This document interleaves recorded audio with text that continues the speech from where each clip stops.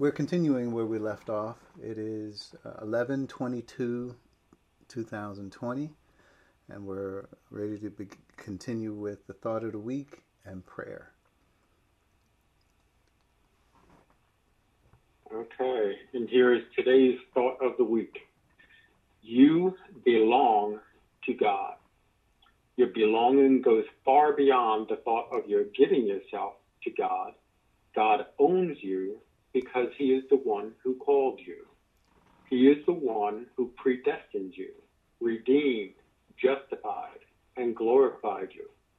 In Romans 8, chapter 8, verse 30. He is the one who saved you by grace and planted your feet on the ground in this unique time where you are now a son, united to the Lord as a wife to her husband.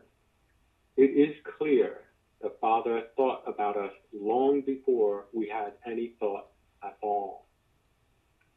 One thing we can take from Israel is the pride in God's divine calling. They never tire of telling the story of how the nation was formed. They tell of how God freed his people from slavery and bondage, and how Pharaoh's army was drowned in the Red Sea. We, who are in the church, can take a note here and develop some pride. God thought of the church, planned and established it according to his perfect will. He hid it within himself until he was ready to reveal it. Now, the story needs to be told and the manifold wisdom of God heralded throughout the universe. Although I am less than the least of all God's people, this grace was given to me, to preach to the Gentiles the unsearchable riches of Christ, and to make plain to everyone the administration of this mystery, which for ages past was kept hidden in God, who created all things. From Ephesians chapter 3, verses 8 and 9. Even though Paul was formerly Jewish, he is certainly honored to be in the church and has proudly embraced God's choice. Have you? And that is the thought of the week. And I would just like to add a simple thought about our salvation. Salvation is by grace. It is not of work. It is the gift of God, not of our own doing, so that no one can boast. And once we are saved by grace through faith in Christ, it is now his 100% responsibility for our soul salvation. We do not have any. So God owns us completely, and we are saved completely when we trust in Christ as our Savior. And now I'd like to turn it over to Bill for our prayer. Okay. Does anyone have any need of prayer at this time? We bring it forward. As I always say, pray for me, for surely I stand in need of prayer. Yes. Same thing here, my family and friends as well. Yes, also for those who have just recently contracted the coronavirus, we're asking for prayer for them.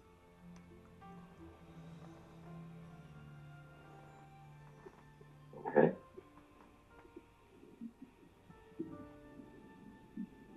All right. If that be it, if we can bow our heads for a word of prayer. Dear Lord, we thank you once again, oh Father, you've given us the honor and the privilege to stand before you. At this time, oh Lord, and surely we stand in need. And we only have you to go to, oh Lord. For surely you are our strength, our Redeemer. You are the one who causes us to rise in the morning and to have peace sleep at night. Dear Lord, for surely the world has gone in a position that it has caused so many lives and so many sicknesses. We want to pray for this coronavirus, oh Lord, that we know that in all conformity of your will, things worked out for those. We pray that you not suffer our close loved ones, oh Lord, for surely we are the family of God. And we pray for them, oh Father. And we diligently ask that you give them peace, oh Lord, give them comfort, bring them through this virus.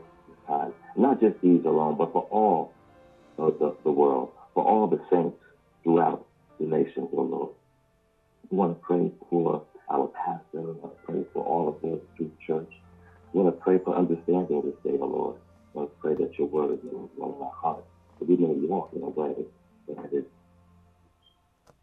joy in your sight, oh Lord, that we may honor you in the way that you have chosen us to do it. In Jesus' name, we can all pray as we ask. Amen. Amen. Amen. Thank you. Thank you, Bill and Dwight, for taking care of those thought of the week in prayer. We are glad to be here, and this is, as we begin, we have to think about the week we're in. We're in November, and we're just getting ready to hit this Thanksgiving week, which is Thursday this week coming up. So we are thankful.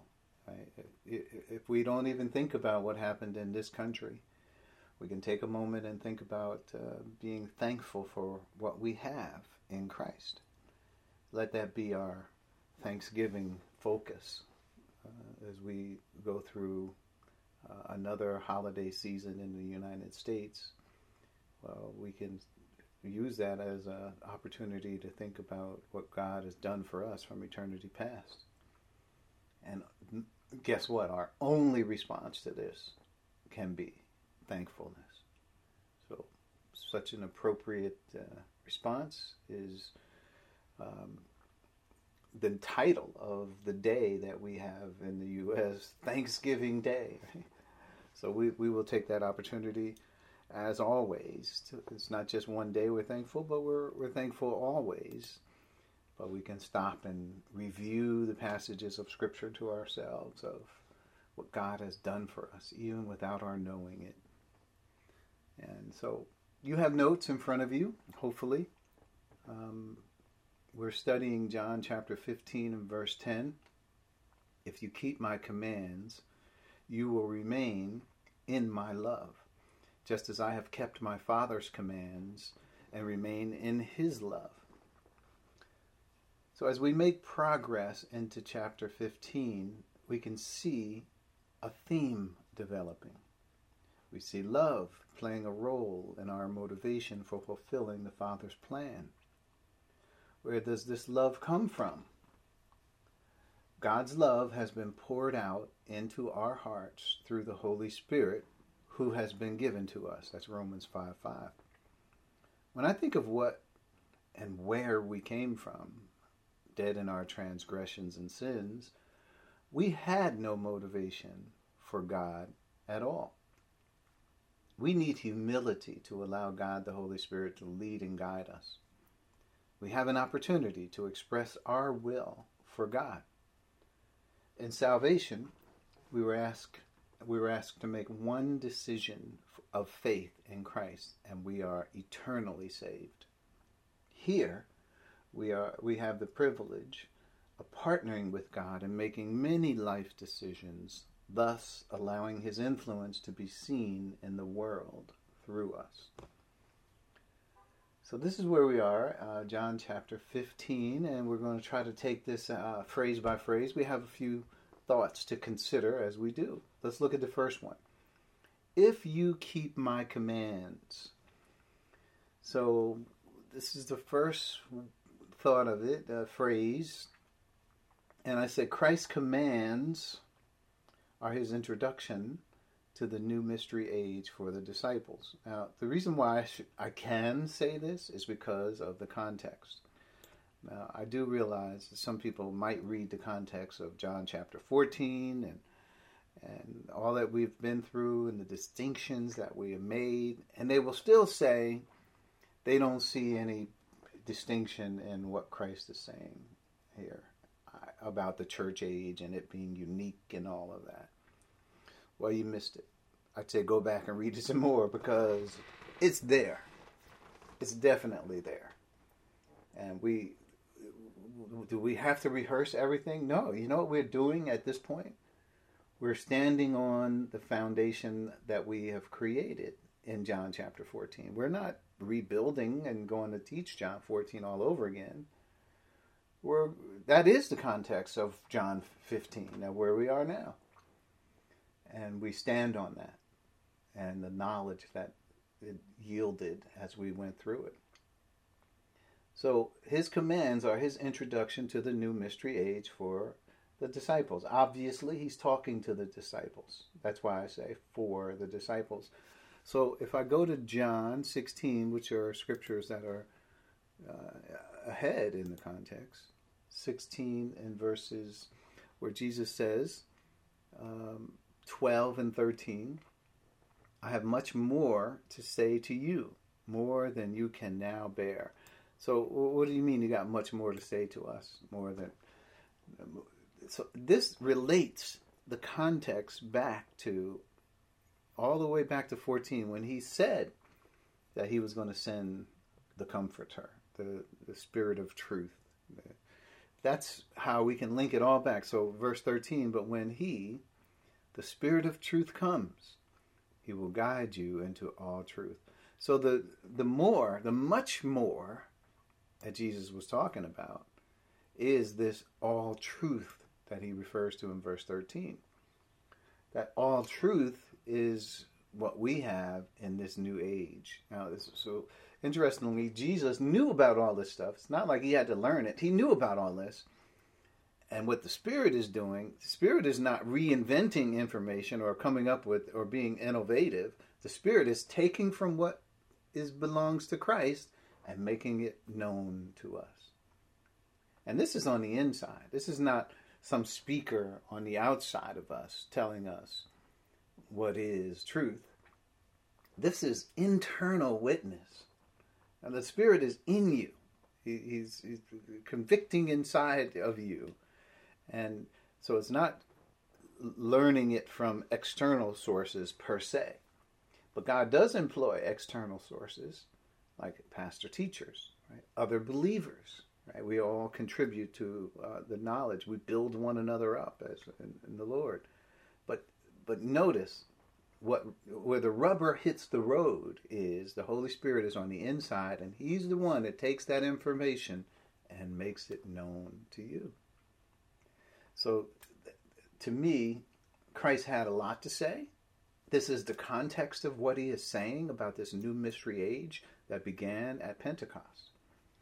So moving forward, we should say that Christ established the foundation. And he said the foundation, this is in Ephesians 2:20, the church is built on is the apostles, who the apostles were the disciples, who Jesus was talking to in John chapter 14 and 15 is where we're at. Prophets, he employed New Testament prophets who are also in the body of Christ. But, we don't have a list of all the New Testament prophets. But some of the apostles also prophesied about future events as well. And then, so apostles, prophets, and we can't leave out the pivotal person in the foundation. That would be Christ himself is in the foundation. Christ Jesus as the chief cornerstone. Everything pivots on who he is. So, point B, specifically, his commands, right? So when it says, if you keep my commands, his commands are what he has been teaching them. So remember we said it was to the disciples. That's appropriate because that's who he was talking to at the time. So in chapter 17, 6 through 8, I want to read that. If you would turn there with me. So 17:6, I have revealed you to those whom you gave me out of the world. So notice that the Father is the one who gave Christ. How did he give us to Christ? How is it that the Father gave these disciples to Christ? Because that's who he's talking about, the disciples. And the way he did it is he chose them in him before the creation of the world. And that's what it means. How do we get to be in Christ? Well, we were chosen before creation to be in Christ. That's Ephesians 1:4. To me, it's really clear. But anyway, let's keep going. Let's see what Christ says about these people, because it bears on if you keep my commands. They were yours, and you gave them to me, and they have obeyed your word. Yeah, that's so. I would say whatever Christ told them in this regard, he's telling the Father that they have obeyed your word. You were the Father's word. It was the Father's word. What the Father's plan. So then, verse 7. Now they know everything you have given me comes from you. So now they understand who Christ is in relationship to the Father, because they now understand the Father's plan. I mean, it was the Father that was in Christ teaching them, as we have noted and brought out. So that's, and then then another one is verse 8, is where we are. For I gave them, here it is, the words you gave me. So Christ is not saying, I invented these words. This is my plan. No, this is the Father's plan. And he gave them the words you gave me. And what else? They accepted them. So we can say, if you keep my commands, well, by the time we get to chapter 17, Christ is of the opinion that they have obeyed. They have accepted the words that I gave them.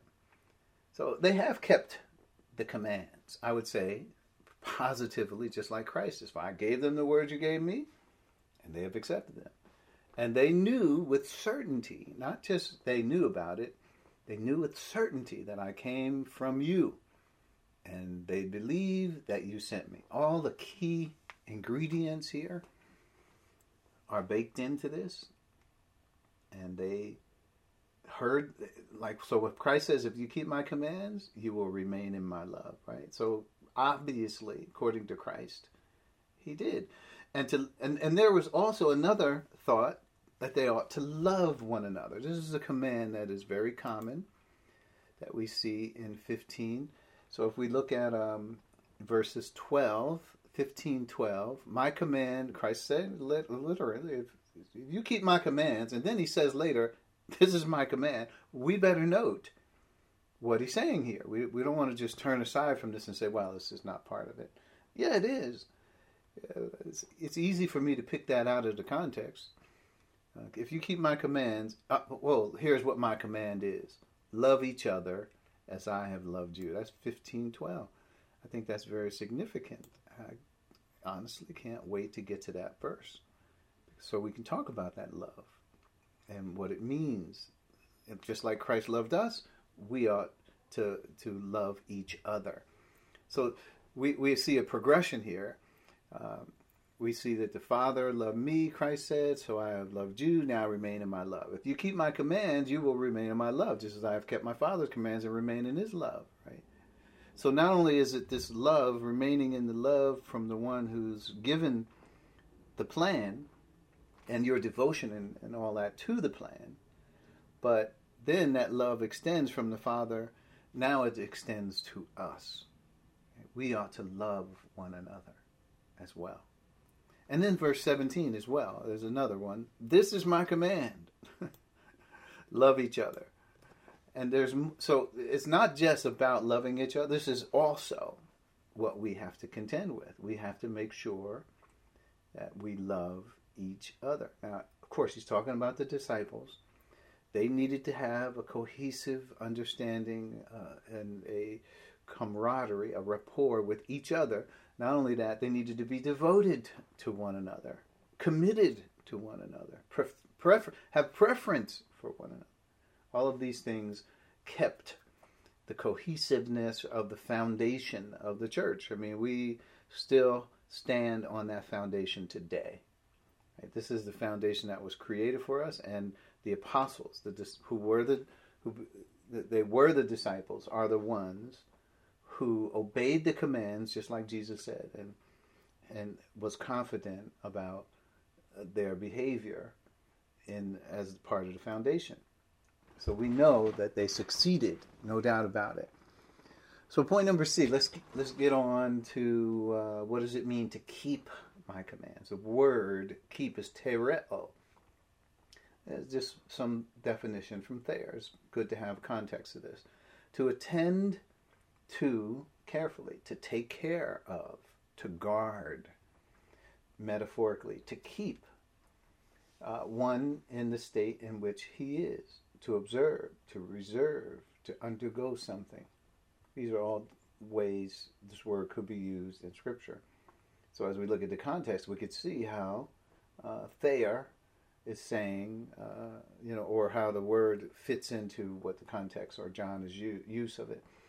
So I would say it means more, if I were to pick up that meaning, it means to take care of carefully, to attend to carefully, and to take care of. So if Christ gives you a command, it's important, right? He don't just give us commands to say, oh, well, you could choose to obey them if you want.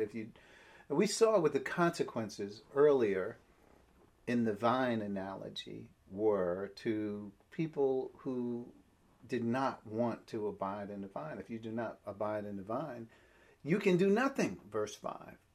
Not only that, if you don't abide in the vine, you're just like a branch that is thrown away and withers. Such branches are picked up, thrown into the fire, and burned. So we could see there are consequences to, our refusal to abide or remain in the vine.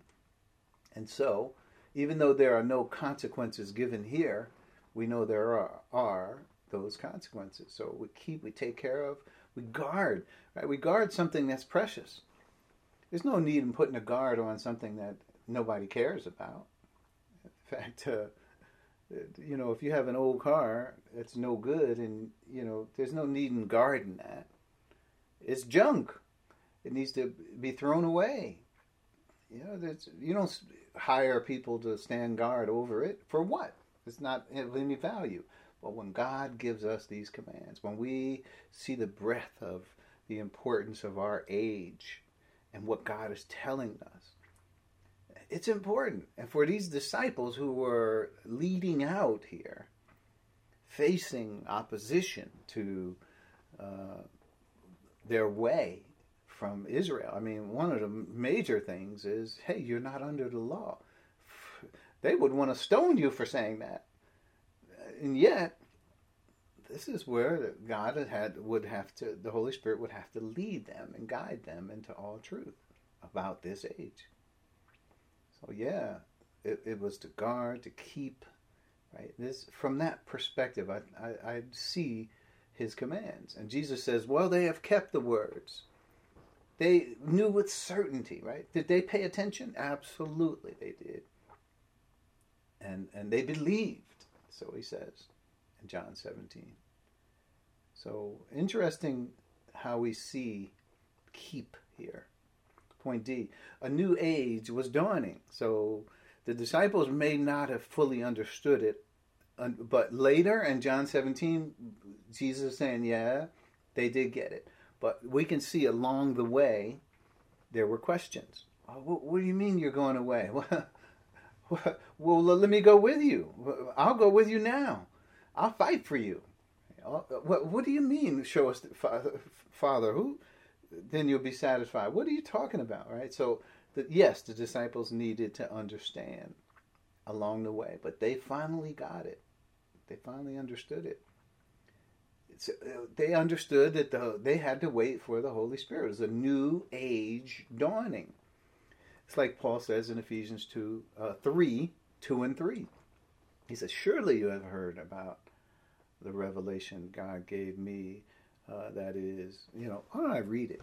I always say that, but why not read it? I could quote it. So, this is Ephesians 3. Surely you have heard about the administration of God's grace.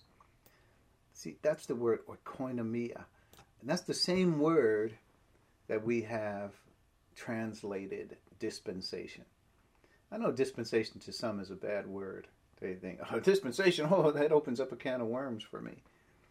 But listen, it opens up the truth. This is what Paul is literally saying, that hopefully you have heard about this, that was given to me for you. And that is the mystery made known to me by revelation, as I have already written briefly.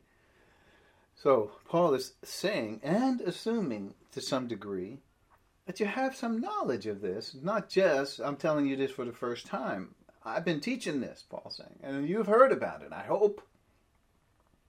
And this is a big deal. This is not something that you can shake it off and say, yeah, that was a nice teaching. Let me take that book and put it back on the shelf. Let's learn more about Joshua. No, this is a big deal. This is what I call a game changer.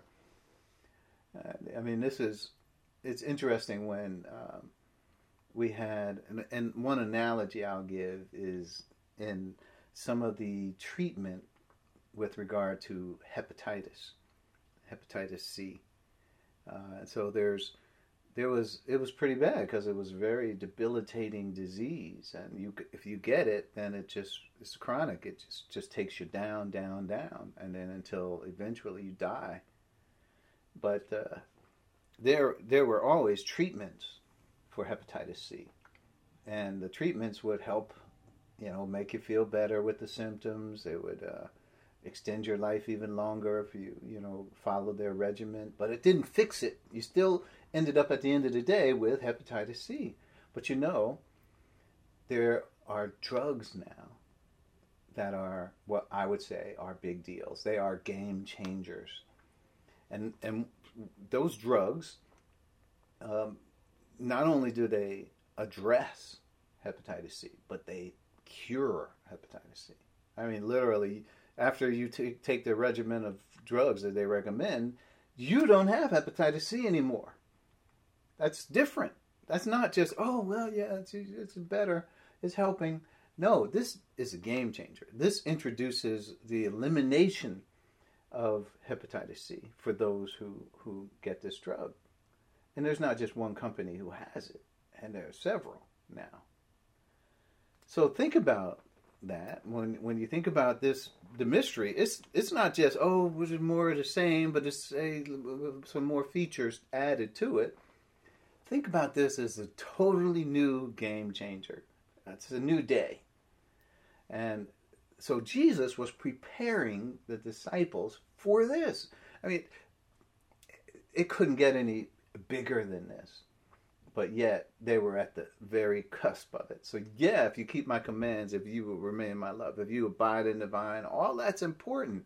Because we need the disciples to be solid in this. Because we're getting ready to, it's going to be a big deal here.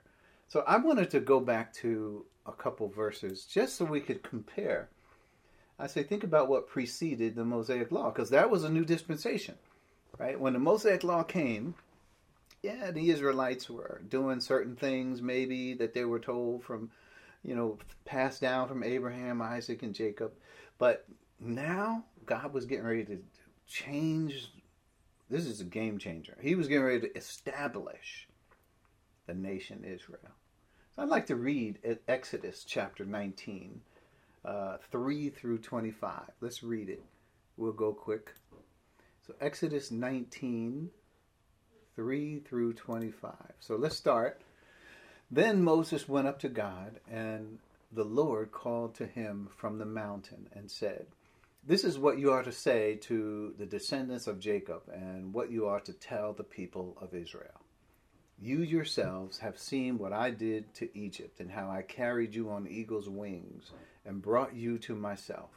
Now, if you obey me fully and keep my covenant, then out of the nations you will be my treasured possession, although the whole earth is mine. You will be for me a kingdom of priests and a holy nation. These are the words you are to speak. You are to speak to the Israelites." Verse 7. So Moses went back and summoned the elders of the people and set before them all the words the Lord had commanded him to speak. Then the people all responded together, "We will do everything the Lord has said." So Moses brought their answers back to the Lord. The Lord said to Moses, "I am going to come to you in a dense cloud, so the people will hear me saying with you and will always put their trust in you." Then Moses told the Lord what the people had said.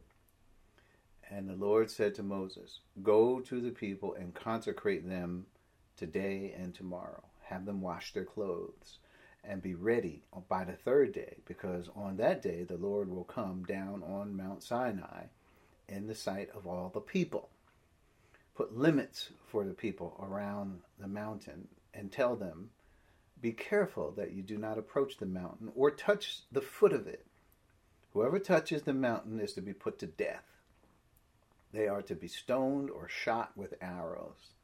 Not a hand is to be laid on them. No person or animal shall be permitted to live.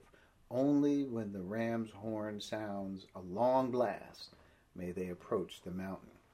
After Moses had gone down the mountain to the people, he consecrated them, and they washed their clothes.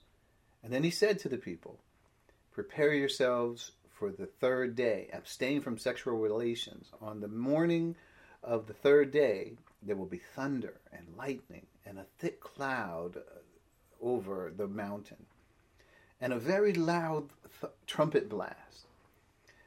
Everyone in the camp trembled. Then Moses led the people out of the camp to meet with God, and they stood at the foot of the mountain. And Mount Sinai was covered with smoke, and because the Lord descended on it, fire and smoke, the smoke billowed up from it like smoke from a furnace, and the whole mountain trembled violently.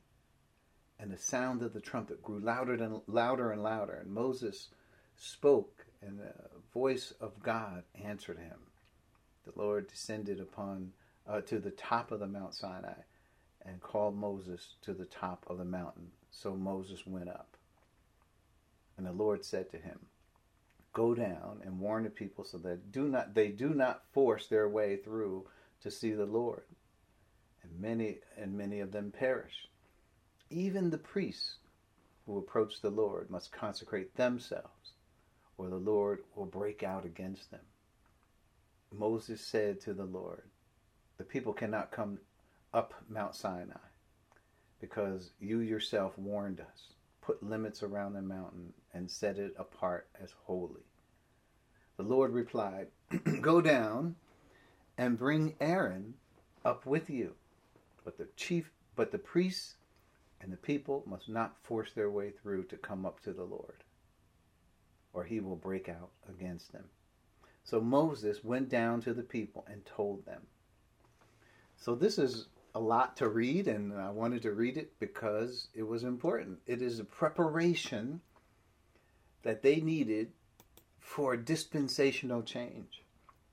Literally. Exodus 21. And God spoke all these words. And what do we have here? The 10 Commandments. "I am the Lord your God, who brought you out of Egypt, out of the land of slavery. You shall have no other gods before me." And he went on to tell them all of the 10 Commandments. This was a part of their dispensation. This is even the whole dispensation is characterized by that which was written in stone by the Lord. So it's a big deal. A dispensational change is a big deal. It changes things on the ground. And they needed to pay close attention to the details going forward. How many times did God mention this? Be careful. Here's what's going to happen. And let me tell you, if you do go through there and push past and think bad things are going to happen. So hopefully you get the understanding of how this all worked out, because we can read about it. And then we can also see what happened on the day of Pentecost. We're going to run over to Acts chapter 2, verses 1 through 4. When the day of Pentecost came, they were all together in one place. Suddenly, a sound like the blowing of a violent wind came from heaven and filled the whole house where they were sitting. They saw what seemed to be tongues of fire.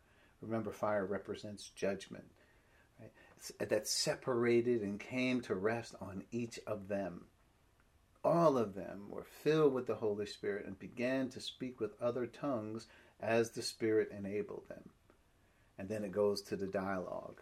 And people, their reaction to what happened, right? Verse 7, verse 6, right? He says, when they heard this sound, a crowd came together in bewilderment because each one heard their own language being spoken.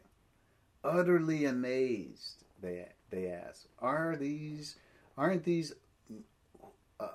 who are speaking Galileans? Then how is it that each of us hears them in our own language? And then these were literally, we're talking about a dispensational change. It happened.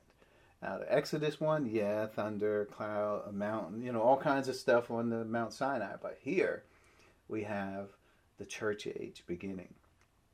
And so what do we see in those chapters that we're talking about today, we happen to be talking about?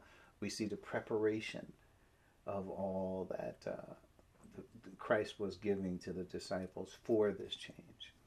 So hopefully. And then point E is by extension, we are to keep his commands as well. And that's John 17:20. I'm back to my notes here. John 17 and verse 20. I'm telling you, so it says, my prayer is not for them alone. Okay, so Christ is praying for the disciples clearly in the verses above. But I also pray for those who will believe in me through their message. And that's me. That's you. We are believers through this message. Yeah, we're not saying we're disciples of John. We're not saying we're Israelites or anything. We're talking about the special relationship that we have where there is no Jew, there's no Gentile. We are one. God made one new man out of the two. So we're not talking some previous designation of who we are. God created new creation. Anybody who's in Christ is a new creation. That's what we need to make sure we are aware of. So by extension, right, by application, right there in the text, we are part of this new relationship, this new dispensation that is dawning. So let's keep going. If you keep my commands, you will remain in my love, is the second phrase. So remaining, some of this stuff is axiomatic, so let me just show how I'm seeing they balance out, right? So remaining in his love is equal to the branch remaining in him. That's John 15:5. Now why do I bring that up? Because there are two different analogies given in John 15. One is about this agricultural analogy about the vine, the branches and such. And the other one here is about remaining in his love. He's the one giving us both. Jesus is the one giving us both analogies. So I'm just trying to help us understand this one point that he's bringing out to us about, he's trying to make a point, and he's using a lot of different ways to do it. So that's why I try to integrate this with the previous. The branch remaining in him is the same thing. Remain in me as I remain in you. The vine cannot bear fruit. So that whole analogy with the Father planting the fruit is important, right, to our understanding of what he means by love. So point B, remaining in his love is recognizing the Father's plan for us and offering our lives to Christ. And this is literally what he says in 14:19. Because I live, you also will live. Christ went through death, burial, and resurrection. But he's not just alive. Like, okay, I'm alive and I'm raised back to the Father.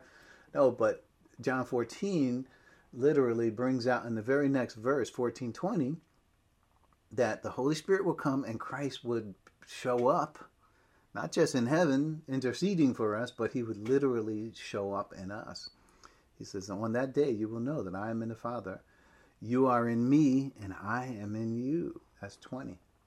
And he goes on to talk more about it all the way through through 23. So this relationship, because I live, you also will live, is an extension, is a part of what happens on the church on that day. He's telling the disciples. Obviously, by extension, we also have that. So this whole thing about point C, mutual possession, it is Christ in me and me in Christ, positionally. When I think about what God has done, and every person who is a believer are automatically or positionally positioned in Christ, right? So we can read Ephesians 2 on this one, just to help us understand the meaning here. So even though I have 4, so here 4, but because of his great love for us, and we could talk about that love, because God is executing his plan. And so God, who is rich in mercy, he made us alive with Christ. So notice the first thing that is mentioned here is not about the fact that he saved us. You know, you would think, okay, after we're dead in transgressions and sins, right? We followed the ways of this world, by nature objects of wrath, like the rest, gratifying the cravings of our flesh and its desires and thoughts. The first thing you could think about is, it's talking about God's love for us. You would think he was going to say, yeah, and then he saved us and by grace, and then, this is how, after that, he united us with... The first thing he mentions is that he made us alive with Christ. He didn't just say he made us alive. He made us alive with Christ. That is a reference to the baptism of the Spirit. That is not just a reference to, he saved us. He'd been saving people from Adam. But now he made us alive with Christ, even when we were dead in transgressions. So then he mentions it is by grace you have been saved, because it is by salvation that is the first order of business. But here in this verse, it is not the first thought. The first thought of the apostle here is about our identification with Christ. And then he continues on in verses 6 and 7 to even show what was on his mind, really what was on his mind. And God raised us up with Christ and seated us with him in the heavenly realms in Christ Jesus, in order that in the coming ages he might show the incomparable riches of his grace expressed in kindness to us in Christ Jesus. So that's this new age that's dawning. And that's what it means where Christ is saying, because I live, you also will live. That's that mutual possession. Right? Well, it's me and Christ and me positionally. I didn't ask. This took me from the point of spiritual death and raised me up and seated me in heavenly places in Christ Jesus. There is no, and then I studied for a long time and matured, and next thing you know, I'm seated. Nope. Positionally, we are there the moment we leave dead in our transgressions and sins. The moment we leave one state, we are literally into the other. That's what we call positionally. If you ever want to explain what it is positionally, these are excellent verses to do it, in my opinion. There's plenty more.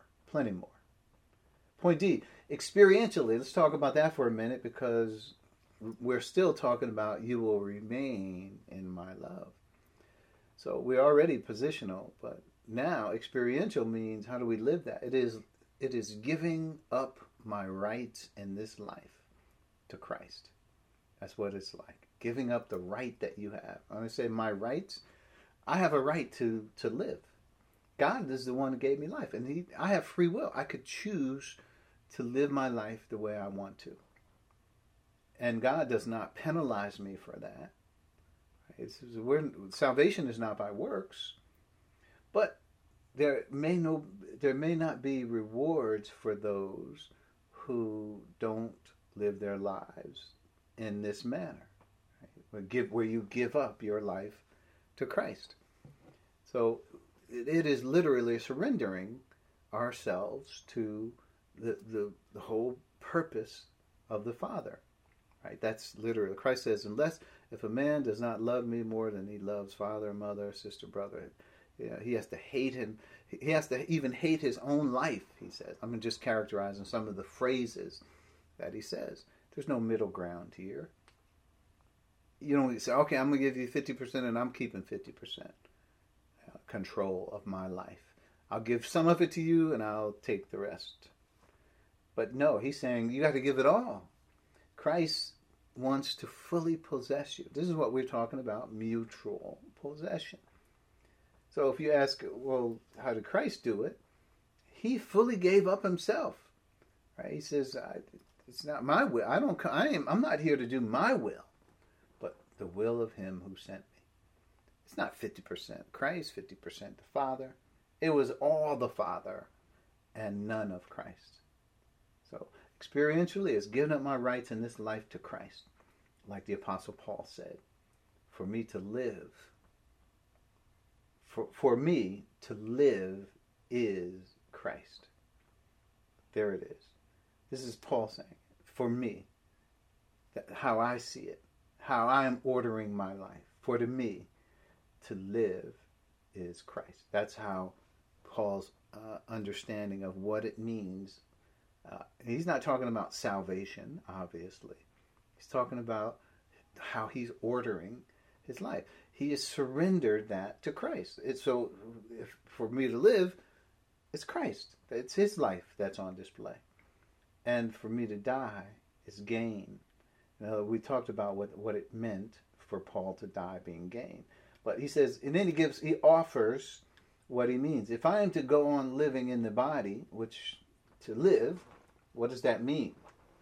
This will mean fruitful labor for me. That's Philippians 1:21 and 22. Fruitful labor for me. Isn't that what we've been talking about? Bearing fruit, right? All of that, the production that is through us. So Paul's not saying it'll be fruitful labor for me in the sense that I'm the one who is going to be leading out, because he already told you, for me to live, it's Christ. And that's how he sees it. Fruitful labor for me. In other words, that labor will be produced through me. Point E, remaining in his love. Right? So if you remain, you will remain in my love. If you keep my commands, you will remain in my love.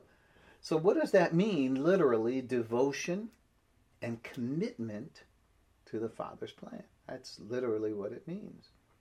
To remain in his love. The Father has the plan. And what does it mean for us? It means devotion, commitment to it. Obviously, Christ is the focal point for us, even though, because the Father has given everything over to Christ.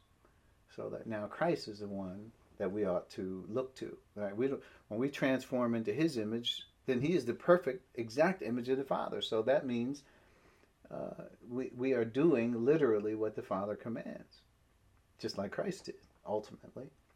And if we do that, if we have that devotion and the commitment, and really it's about humility, because the Holy Spirit gives us all of that motivation that's the influence of the Spirit. The devotion, the commitment, right? The understanding of how important it is. All of that comes as the Holy Spirit. Because where were we? What is your motivation? Dead in transgressions and sins. That's where you came from. That's where God found you. Is following the cravings of your sin nature, like the rest. We were like, by nature, objects of wrath. That's where we came from. So what is this new motivation that we got?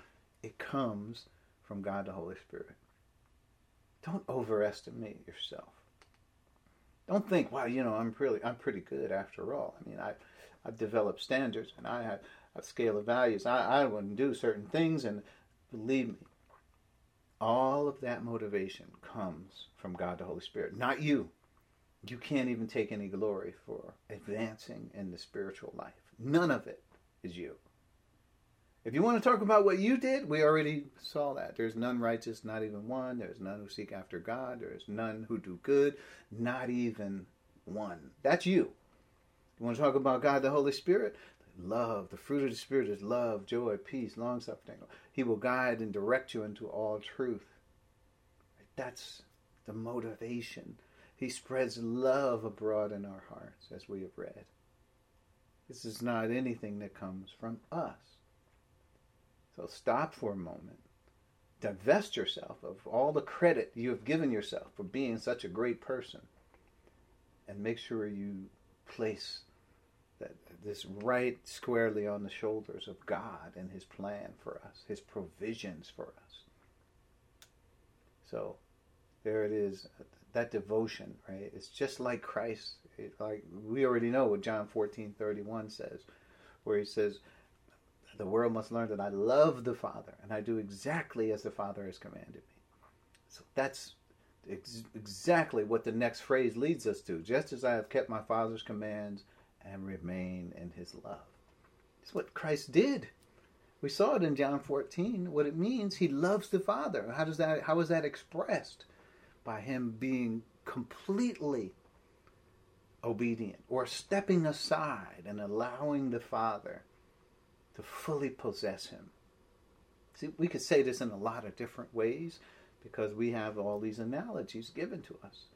The richness of this relationship is explored by us telling it in different ways, right? So if I just said this is just one way, this is the only way you can think about it. But when I broaden that, say, oh, it's like marriage. It's like I'm the head and you're the body. Oh, it's like mutual possession. Oh, that gives you different aspects of how this relationship works and the spiritual depth of it. So hopefully you are beginning to relate all of these things together for yourselves. So what happens if you could keep my commands? You will remain in my love. And we're moving on to point number 3. Just as I have kept my Father's commands and remain in His love. Right? It's just in the same way as I did it. So just like the Father loved me, what does that mean? He made me a son. Right? He invested everything in me. And Christ is saying, and when Christ realized He was on the ground and that was the deal, Christ said, that's it. I'm going to do whatever the Father wants me to do. I'm here. I got it. I'm here to do His will, not mine. And I love the Father. Not only do I see that this is the will for me, but I agree that this is the will. And I love the Father. When He says He loves the Father, He's talking about He loves the Father's plan for him. I love the Father's plan for him. I love it too. I mean, not just what Christ did, but me. I saw it. I understood. Now I'm saved. I understand that my God called me from eternity past, and that now it's the same thing for me. And this is how infectious the Holy Spirit is when it comes to this new information. So Jesus is our example. He completely sacrificed his life. He completely sacrificed his life even before he arrived at the cross. So some people think it's just, oh yeah, when I get to the cross, then Jesus actually shows up and does the Father's will. He has been doing the Father's will the whole time. So John 5:30 is a good example of it. Let me go to John 5:30. Let's read it. So it says, he says, by myself I can do nothing. Wow, isn't that the same thing he said in John 15:5? He says, apart from me, you can do nothing. And literally, that's what I was telling you earlier about who you are before this motivation. You can do nothing. You don't have this understanding. So Christ is literally saying the same thing here. By myself. Even though he's perfect. He's not dead in transgressions and sins. He's not, following the ways of this world. He's not doing any of those things. But in 5:30, he says, by myself, I can do nothing. That's, to me, somebody who understands what his role is, and he is embracing it. He knows that he has limitations, and he has to depend on the motivation of the Spirit. So I judge only as I hear. In other words, what the Spirit shows him, and my judgment is just, for I seek not to please myself, but to please, but him who sent me, but to please him. But really, by implication, means, but to please him who sent me. Who's the one who sent him? Is the Father. Yeah. He's literally, he's telling you bare bones where he stands. It's not about him. It's about the Father. It always has been about the Father. And John 17:8, what does that say? Let's turn to that. I think it sounds like we already read this one. 17:8, I gave them the words you gave me. So there, the words you gave me. Right? I gave them what? My own teaching? No, I gave them the words you gave me. Christ is under a plan, just like we're under a plan. Christ is not here to do his own will. He's here to do the will of him who sent him. I gave them, the disciples, the same words you gave to me, and they accepted them. They knew with certainty I came from you, and they believed that you sent me. Yeah, this, as we put all this together, we can see that what it means to remain in the Father's love. Why is this the Father's love? Well, the Father had this motivation from the beginning. It's what we know. You can say, well, who gave it to the Father? We could ask that question. We don't have that in Scripture. We can't answer that in Scripture. But we can only say that it originated with the Father. It could have been that the Father, Son, and Holy Spirit, because they're all equally God. They all have the same intelligence and knowledge and wisdom. They're all God, but it is said to be the Father's plan. So this is how it is presented to us. This is how we proceed. I don't have the answer as to who got it, where did the Father get it from. Why did the Father want it? We can start asking those questions. They're valid questions. But just to note, this is the Father's plan. So let's go to B. I know that our time is starting to move forward here. So B is, we're going to do this forwards and backwards, just so we can understand it both ways, right? So forward is, Jesus loved the Father and does exactly what he commands. Right? That's showing you that Jesus' love for the Father is the motivation that propels him to do exactly what he commands. Right? So it's not just, I'm doing whatever Christ commands and that shows I love him, right? But he's saying, you could say this front and backwards, right? So backwards is, doing exactly what the Father commands is remaining in his love. So notice the key thing here, the key motivation, and frontwards and backwards here is not the works. It is remaining in his love. Jesus' love is what we see as the motivation for him obeying the Father's commands. So a person who says, I'm just going to look at the Mosaic Law and I'm just going to be obedient to God as I can possibly be. That is not what was going on here. But unless you have understanding, right, you can't just say, I'm going to obey the Father's will, but you don't know what the Father's will is. So you ought to take some time making sure you know what pleases the Father. That's the scripture in Ephesians 5, in fact. So, no matter how you look at it, forwards or backwards, love is the proper motivation in the spiritual life. It's not obedience. It's not blind obedience. It's love. Love comprises all of those things, knowledge and wisdom and you know, the desire, humility to learn of him and all of that. And then it eventually turns out to be love, where we have that devotion and commitment to to what the Father has shown us as his ultimate eternal purpose.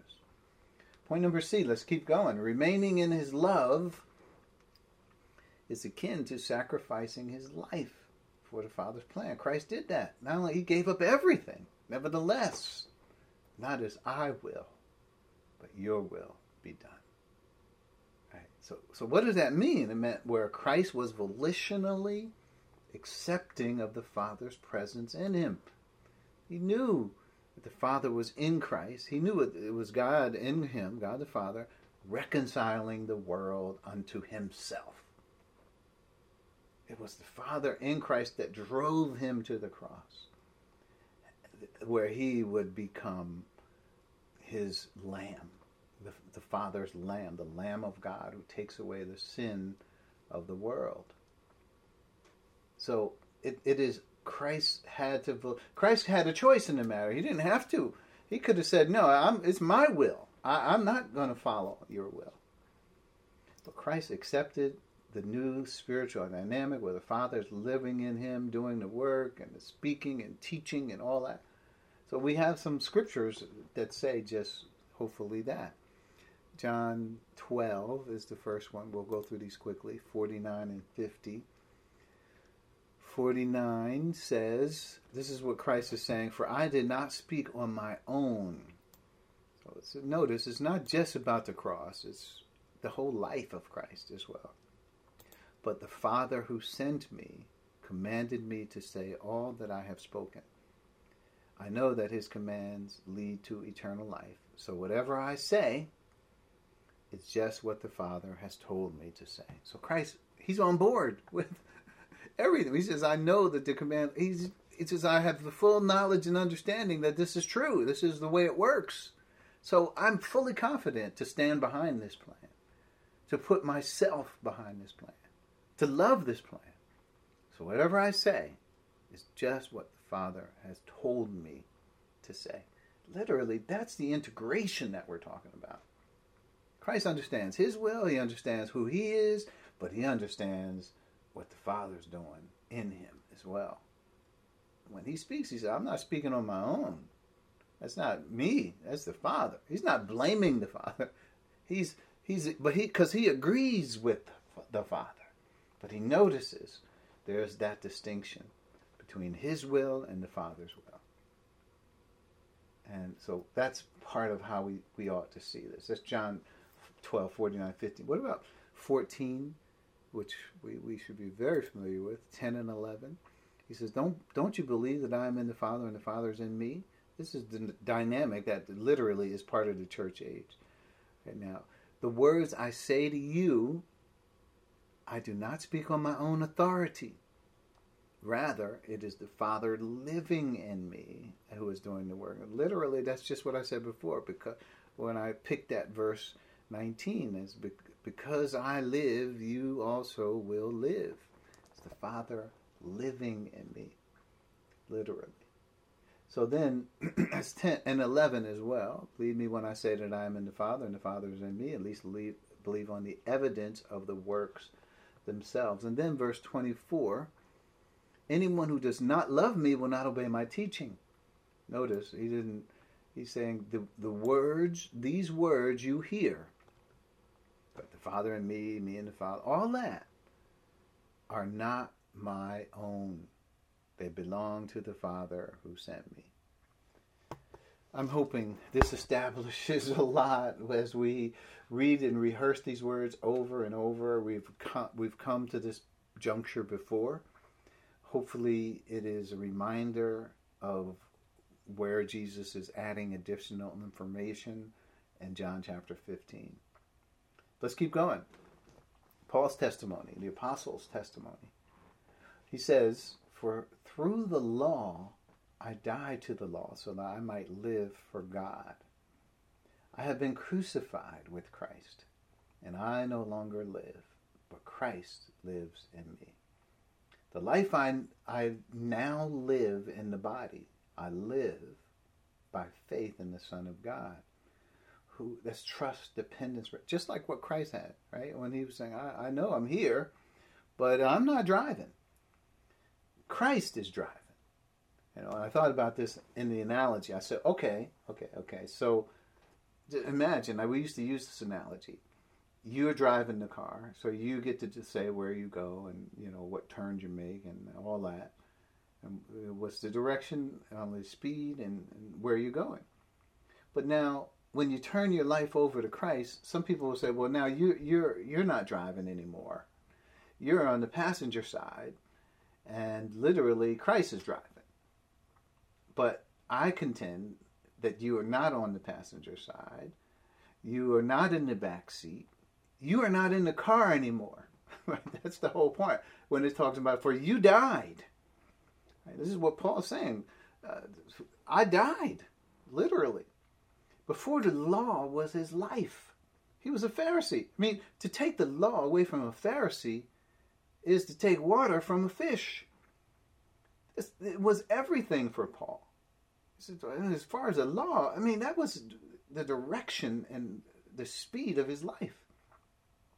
But Paul says, no, I died to it all. It's not even me anymore. Imagine that.